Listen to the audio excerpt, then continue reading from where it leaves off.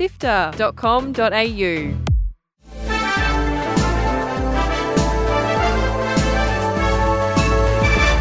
Hi, I'm Fiona Bartholomeus. And I'm Kyle Paletto. And welcome to Walkthrough, Sifter's weekly recap on the biggest news in video games. This week, big updates in the Microsoft acquisition case. A new study reveals a huge portion of classic video games are lost, and all the highlights from the Indie Xbox showcase. Here is the news for Sunday, 16th of July. Let's go. Join the Sifter community on Discord at sifter.com.au/Discord.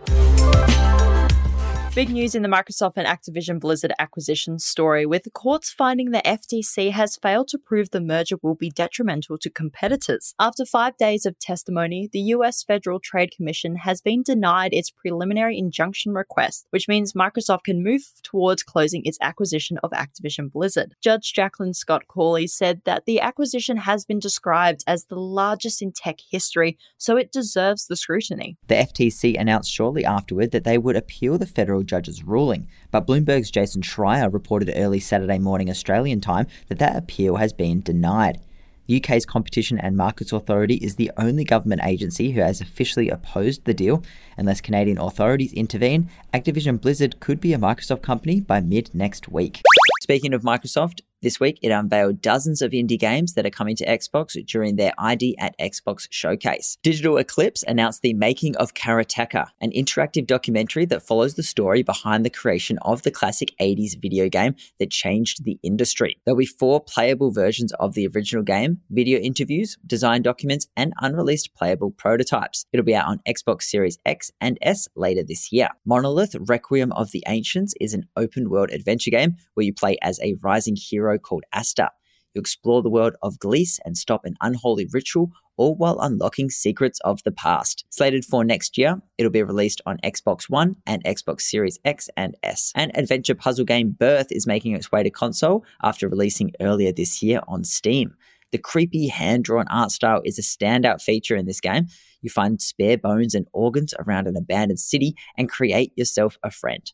It's out on July 28th. The Sunday morning cartoon-styled game MythForce will be arriving on Xbox Series X and S on September 12th. It's a roguelike adventure with 4-player online co-op action. It's from Beamdog, who you might know as the team behind the recent remasters of classic Baldur's Gate and Icewind Dale series. Hellboy Web of Weird saw a new gameplay trailer premiered at the showcase. Play as comic book icon Hellboy in the action brawler roguelike where you punch, shoot, and dodge your way through the Web of Weird. No official release date, but it's coming to Xbox One and Xbox Series X and S soon. And finally, Scarlet Deer Inn is a narrative platformer featuring branching dialogue trees, optional backstories, and dungeon crawling, all presented with a detailed hand-embroidered art style. No release date as of yet, but we'll be keeping an eye on this one. Of course, there were stacks of other games unveiled at the Indie Showcase. We'll put a link in the description for you to have a look at the other announcements. A study commissioned by the Video Game History Foundation was released this month and shows a staggering 87% of classic video games released in the United States are either lost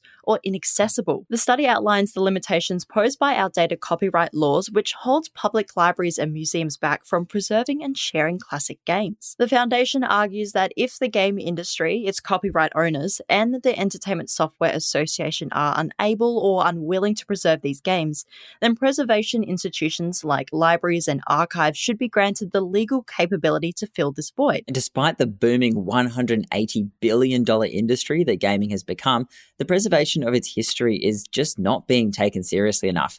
And this study aims to ignite a discussion on this critical issue, hoping for policy changes that will bolster video game preservation before more games disappear forever.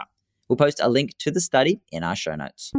In a win for workers' rights, the team at Sega of America's Irvine office in California have voted in favor of forming the largest multi-department union in gaming industry history, known as the Allied Employees Guild Improving Sega, or AEGIS. The decision to unionize stemmed from a string of issues at the studio, including below-average wages, lack of clear career advancement paths, problems with benefits, and inadequate employment status for long-term workers. Despite the company not voluntarily recognizing the union, AEGIS will be pushing for improving salaries, benefits, and work conditions, with their eyes set on stamping out crunch in games development. The impressive part is that unlike other games industry unions which have focused on one department, Aegis encompasses workers across brand marketing, localization, product development, sales, quality assurance, and more. The win marks a significant step in the gaming industry's unionization efforts, and union members hope their victory will inspire other workers across the industry to strive for better working conditions.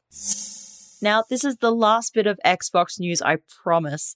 Microsoft has unveiled its new Xbox Voice reporting feature aimed at combating online toxicity, allowing users to record and report offensive language they hear during online gaming. This means Xbox will always be recording what every gamer is saying in team chat, allowing people to flag up to 60 seconds worth of the other player's mic audio, which can be submitted immediately or within a 24-hour window if it's considered toxic or abusive. But these clips aren't safe for later viewing or sharing and exist only for reporting purposes, as Microsoft claims it's solely designed to help create a safer, more inclusive gaming experience. The feature will initially be launched among Xbox insiders before reaching other English-speaking regions, and Microsoft says it will also be enhancing its user reporting feedback system in general. It's a big move forward for creating less toxic environments and holding gamers to account for their behaviour. That's it for the big headlines. Here's what's coming out over the next week. Viewfinder is a mind-bending first-person adventure game that's built up quite a bit of buzz online. Snap Polaroid pictures to solve mind-bending perspective-based puzzles when it comes to PC and PlayStation 4 and 5 on July 18. Diablo fans can get ready to return to Sanctuary for a whole wealth of new content as Blizzard launches Season 1, the Season of the Malignant for Diablo 4. Create a brand new character and hunt down infected monsters for powerful new abilities and bonuses, coming to most consoles on July 20. And on July 21, the long-awaited Pikmin 4 will finally be hitting the shelves. Create your own character and explore the beautiful world as you use your Pikmin and Rescue Pup friends to rescue Captain Olimar. Grab this one on Nintendo Switch this Friday. Articles to read, Videos to watch, and podcasts to listen to. Sifter.com.au. This has been Walkthrough by Sifter. My name is Fiona Bartholomaeus. And my name is Kyle Paletto. Thank you so much for listening. If you're looking for something to listen to now you've reached the end of Walkthrough, why not check out our brand new review show Drop Rate, hosted by Chris Button, with a mix of guest game journalists sharing their thoughts and feelings on new releases. Search for Sifter Drop Rate in your podcast player now. Look for that green icon. Sifter is produced by myself, Fiona Bartholomaeus, Adam Christou, and Daniel Ang. Mitch Lowe is senior producer who edited this episode, and Gianna Di Giovanni is our executive producer. Thanks to Brian Fairbanks from Salty Dog Sounds for composing the Walkthrough theme tune, and thanks to Audio Technica Australia for their support of Sifter's podcast. Thanks again for listening. We'll be back with more news next Sunday.